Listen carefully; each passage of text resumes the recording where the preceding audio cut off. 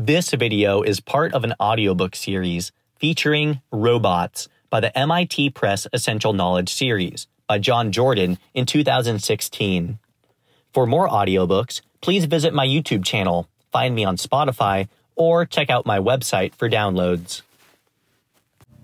Chapter 2: The Prehistory of an Idea. Humans have attempted to recreate life for millennia, and many robots in the early 21st century continue these traditions. The context for today's efforts is important to acknowledge, especially given the both problematic and enduring character of some of these discussions. The impact of Mary Shelley's Frankenstein is difficult to overstate, to take only one example. Words. Before we look at history, a bit about terminology. For such a familiar concept, it turns out that robots are extremely difficult to define. According to the American Heritage Dictionary of the English Language, 3rd edition, a robot is, quote, a mechanical device that sometimes resembles a human being and is capable of performing a variety of often complex human tasks on command or by being programmed in advance, end quote. This biomimicry raises one set of issues, especially in regard to autonomous robots. The Oxford English Dictionary definition presents a second literary area of complexity, quote, chiefly science fiction, an intelligent artificial being typically made of metal and resembling in some way a human or other animal, end quote. Roboticists themselves struggle to pin down the definition of their field. George Beakey, an expert in autonomous robots, defined a robot by its characteristics: sensing, artificial cognition, and physical action. Quote, never ask a roboticist what a robot is, end quote, from Ilya Reza Nurbakish of Carnegie Mellon and another expert in autonomous robots.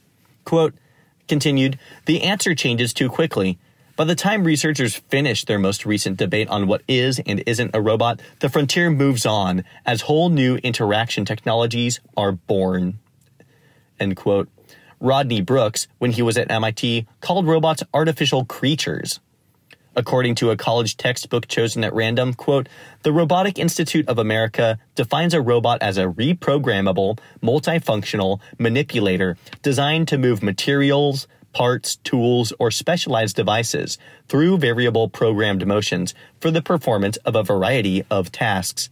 This definition does not exclude human beings, end quote.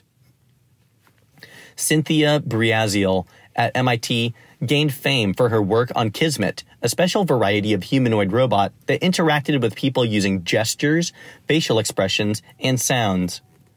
What is a social robot? She asks in her book on the topic, saying, it is a difficult concept to define. After pointing to science fiction for some examples, she asserts, quote, in short, a sociable robot is socially intelligent in a human-like way, and interacting with it is like interacting with another person. At the pinnacle of achievement, they could befriend us, as we could them, end quote. Once again, a leading roboticist resorts to describing robots by what they do rather than by what they are. Two relatively recent definitions illustrate the lack of consensus, a real problem when it comes to fostering intelligent debate over a topic with far-reaching implications for personal and public life. Maja Matarik of the University of Southern California published The Robotics Primer in 2007 as a K-12 guide to this important field. Almost immediately in the opening chapter, she states that, quote, a robot is an autonomous system which exists in the physical world, can sense its environment, and can act on it to achieve some goals. She goes on to underline conviction, saying, true robots may be able to take input and advice from humans, but are not completely controlled by them, end quote. Contrast this strict definition, which excludes many familiar machines such as surgical robots, drone aircraft, and industrial robots, with the definition used on a 60 Minutes broadcast in 2013 that focused on technological unemployment. Narrator Steve Croft began the segment by saying that, quote, everyone has a different idea of what a robot is and what they look like, but the broad universal definition is a machine that can perform the job of a human. They can be mobile or stationary, hardware or software, and they're marching out of the realm of science fiction and into the mainstream, end quote. Apart from the nearly complete lack of overlap with roboticists' definitions, this characterization is notable for its implied theme of machines out of control, rising up against their human masters. From the core of computer science comes a similarly inclusive reading. Vinton Cerf, widely known for his work on the Transmission Control Protocol, TCP, and Internet Protocol, IP, which underlie all Internet traffic, was elected president of the Association of Computing Machinery in 2012. In an editorial in January 2013, Cerf posited, quote, that the notion of robot could usefully be expanded to include programs that perform functions, ingest input, and produce output that has a perceptible effect, end quote. After mentioning high-frequency stock trading as an example, he argued that, quote, one might conclude that we should treat as robots any programs that have real-world, if not physical, effect, end quote. In his conclusion, Cerf reveals a broader concern for the implications of contemporary computing and communications, including robotics strictly defined. Quote, I believe it would be a contribution to our society to encourage deeper thinking about what we in the computing world produce, the tools we use to produce them, the resilience and reliability that these products exhibit, and the risks that they may introduce, end quote. This thinking helps move the discussion of robotics away from anthropomorphism and toward instrumentality. For Cerf, a robot is largely a function of software rather than the box it inhabits. But that software increasingly does have implications for the world of atoms, whether in the form of denial-of-service attacks, cyber warfare on physical infrastructure, such as Stuxnet, a computer virus that disabled centrifuges enriching atomic weapons material in Iran, or inside a mobile and potentially autonomous robot. For our purposes, the most useful definition comes from George Bakey, who wrote in 2005 that, quote, a robot is a machine that senses, thinks, and acts. Thus, a robot must have sensors, processing ability that emulates some aspects of cognition, and actuators, end quote. Robotics is the collected sciences that combine to study, design, and build these devices. Computer science is in the forefront, drawing also on materials sciences, psychology, statistics, mathematics, and various disciplines in physics and engineering. Artificial intelligence concerns itself with the recreation of human cognition in silicon semiconductors, either generally or in a delimited domain to be constrained and optimized. Historical automata.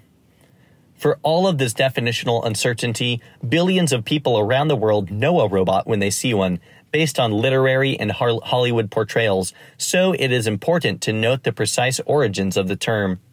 People have been creating automated models of living systems for millennia. Cuckoo clocks, toys, and elaborate automaton hoaxes date back hundreds of years. One of these dates from 1770 and involved a chess-playing automaton with a chess master hiding inside that defeated both Benjamin Franklin and Napoleon I. It provided the name for Amazon's Mechanical Turk, a service in which computers ask people for help in doing tasks that computers aren't good at, such as image recognition. A more colorful invention came from France, a country that continues to help define the robotics horizon. As a child of the Enlightenment, Jacques de Vaucanson attempted to apply the notions of the clockwork universe to biological life. In 1735, at the age of 26, he invented some machines that could excite public curiosity, specifically a mechanical duck. Vaucanson's duck combined a realistic exterior with some unsurprising mechanical characteristics. It could sit, stand, waddle, quack, drink water, and eat pellets of corn. A secondary trick made Vaucanson a celebrity and gained him election to the prestigious Académie des Sciences, alongside René Descartes, Jean-Baptiste Colbert, and Blaise Pascal. The mechanical duck also defecated. People lined up to see the wonder, paying admissions fees equal to a week's wages for some. Vaucanson then became director of France's silk mills, which in 1745 he invented a punch card system for controlling weaving patterns, a foundation invention for the jacquard loom, developed in 1801 that proved to influence the early history of computing, where punch cards were once again used to control a sequence of operations. As for the duck, 40 years later it was found, like the chess machine, to be a hoax. The bird did no digesting, but rather captured the inputs from one reservoir and dispensed the output from another. As the noted policy analyst P.W. Singer points out, Vaucanson's duck provides a vivid illustration of humanity's long-running efforts to create artificial life. In Jewish folklore, the concept of a golem, which is an anthropomorphic figure made from inanimate material, dates back to biblical times. For centuries, the word android was used to describe automatons resembling a human being, to quote the Oxford English Dictionary. The word dates from 1728, less than a decade before the infamous duck. Mary Shelley published Frankenstein, often cited as the first science fiction novel, in 1818 and described the dire consequences of trying to create life in the laboratory. In 1822, Charles Babbage built his difference engine, a mechanical calculator containing more than 25,000 parts. So people have been trying to create simulations of biological life for a long time. Where did robots enter the picture? Automata, science fiction. By the time he published his play R.U.R., or Rossum's Universal Robots, in 1920, Karel Čapek was a well-known Czech intellectual. Like other writers, he was appalled by the carnage wrought by the mechanical and chemical weapons that marked the Great War as a departure from previous combat. The play introduced the robot, an artificial human made from biological material, into the English language as a protest against the dehumanization caused by the modern age. Conformity, lack of aspiration, and a cheerful attitude toward dull work were all critiqued with the concept. The word derives from the Czech word robota, or forced labor, as done by serfs. Its Slavic linguistic root, rob, means slave. Thus, the original word for robotics more accurately defines androids in that they were neither metallic nor mechanical. Several were mistaken for human beings in the play. The play was widely performed and the text translated into many languages. Probably because the robot was an idea whose time had come. For science fiction, at any rate, popular depictions proliferated in the following decades. Thus, the definitional dilemma in which we find ourselves dates back about 100 years, to a time when a literary artist used a slavery metaphor to protest the devaluation of human life in a mechanical era. Through the 1920s, robot images centered on the hubris of humans creating life, connecting mechanical invention to Frankenstein and earlier legends of overreaching humanity. By 1942, however, the next wave of definition was taking the notion of a robot in a much more positive direction. Either directly, through his writing, or indirectly, through his wide influence, Isaac Asimov, born Isaac Yudovich Asimov in Russia in 1920, is single-handedly responsible for most North American conceptions of what a robot can be. Early in his astonishingly prolific career as a writer, with more than 500 books to his credit, Asimov helped found the modern genre of science fiction. In later years, he published literary criticism, nonfiction science writing, mysteries, and novels. After earning the first of his 3 degrees in chemistry from Columbia in 1939, Asimov teamed up with John Campbell, who edited Astounding Science Fiction magazine, to generate the 3 laws of robotics, which both served as the governing principles for his robotic science fiction and guided generations of roboticists whose field at the time lacked formal definition, ethical codes of conduct, and other marks of professional maturity. In the early years of this complex work, science fiction was both powerfully inspirational and the only widely available resource, and Asimov stood at the forefront. He later wrote in a nonfiction introduction to the state of robotics in the 1980s, Asimov was, quote, tiring of robots that were either unrealistically wicked or unrealistically noble, and began to write science fiction tales in which robots were viewed merely as machines, built, as all machines are, with an attempt at adequate safeguards, end quote. 9 of the stories written in the 1940s in response to this impulse were collected in the book I, Robot. In one of them, Asimov coins the term robotics, and so named an entire discipline of modern science and engineering. Asimov's 3 laws of robotics worked well to define a functional environment, but have been less useful in actual practice, no matter how often people have tried to encode them in hardware nearly 75 years after they were written as the premise of a fantasy.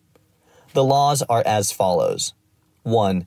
A robot may not injure a human being, or, through inaction, allow a human being to come into harm. 2. A robot must obey the orders given it by human beings, except where such orders would conflict with the first law. 3. A robot must protect its own existence as long as such protection does not conflict with the first or second law. Later, when his stories included robots interacting with entire civilizations and not just individuals, Asimov added a 4th law, called the Zero Law, in that it came first in logical priority. It took precedence over his previous laws. Law 0. A robot may not harm humanity, or by inaction, allow humanity to come into harm. Asimov's laws continue to exercise substantial influence in the robotic community, although even a cursory reading suggests that they are difficult or impossible to engineer into silicon circuitry. P.W. Singer addresses Asimov's laws in the context of drone warfare and other military technologies that by definition ignore law number 1. Singer states that the absence of technology-specific ethical codes is troubling in the domain of combat.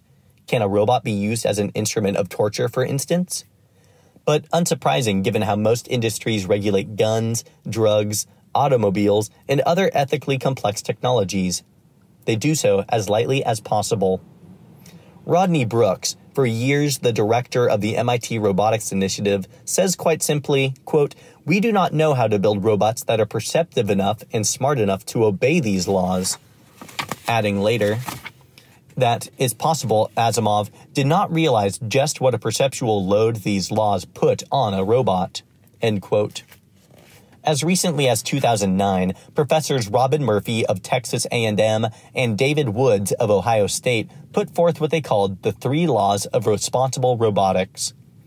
The article was intended as a way to ask necessary questions about responsibility, intention, and unintended consequences, not in fictional stories, but real-world factories, nursing homes, and labs. Their laws follow. Note the primacy of human responsibility rather than compumechanical wisdom. Law number 1.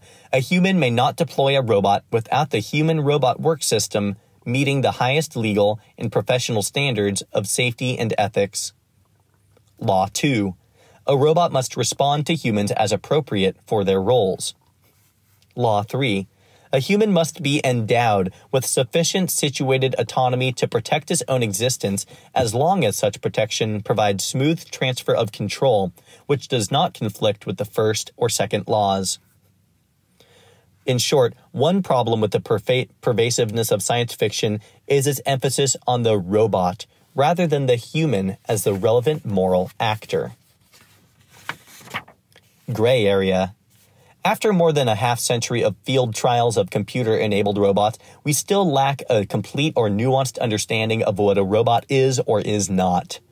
In the case of the Automated Guided Vehicle, AGV, following a strip on the floor of a warehouse, there is sensing and locomotion, but it would appear that cognition can be absent or minimal. Notably, the first AGVs were not called robots, and even today, it is unclear how such devices are categorized. By contrast, the industrial robot, typically anchored in place, doing a repetitive task by electronic memory, and operating inside a cage for human safety, can trace some of its U.S. origins directly to Asimov. Joseph Engelberger was explicitly motivated to build something much more than a new kind of machine tool. Quote, over and over, the advice was, don't call it a robot, call it a programmable manipulator. Call it a production terminal or a universal transfer device. The word is robot, and it should be robot. I was building a robot, damn it, and I wasn't going to have any fun, in Asimov's term, terms unless it was a robot. So I stuck to my guns." End quote. The sense, think, act paradigm proves to be problematic for industrial robots. Some observers contend that a robot needs to be able to move, otherwise the Watson computer might qualify. Another more recent example comes from Silicon Valley. The Nest is a learning thermostat. Powered by sensors and connected by Wi-Fi, it tracks a household's behaviors and modifies the temperature automatically. The team behind the Nest has more than its fair share of advanced degrees in computer science and robotics, and a clear record of genuine consumer product innovation. Many worked on the Apple iPod or Google search engine. The Nest senses movement, temperature, humidity, and light. The Nest reasons, if there's no activity, nobody is home to need air conditioning. The Nest acts. Given the right sensor input, it automatically shuts the furnace down. Fulfilling as it does the three conditions, is the Nest therefore a robot? The fact that Google bought the startup at about the same time it made other robot investments suggests to some people that it is. Intuitive Surgical makes the Da Vinci surgical system. Using sensitive joysticks, a surgeon makes the Da Vinci move probes and surgical tools inside a patient's body. The system certainly has sensors, and it acts on human patients. But without autonomous cognition, can the Da Vinci really be called a robot? Asimov did not define what a robot was, but posited a hypothetical moral system to which idealized robots should adhere.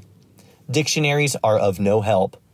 Hollywood portrayals will be analyzed further, but for now, suffice it to say that neither the 1960s cartoon character Rosie Jetson, nor Stanley Kubrick's HAL, nor George Lucas's R2-D2 defines what a robot is or is not. Neither does any one of the hundreds of industrial robots at work in a typical auto factory. Yet all of us, or almost all of us, know a robot when we see one. Thank you for watching. Please like, subscribe, and visit my channel for more exciting content.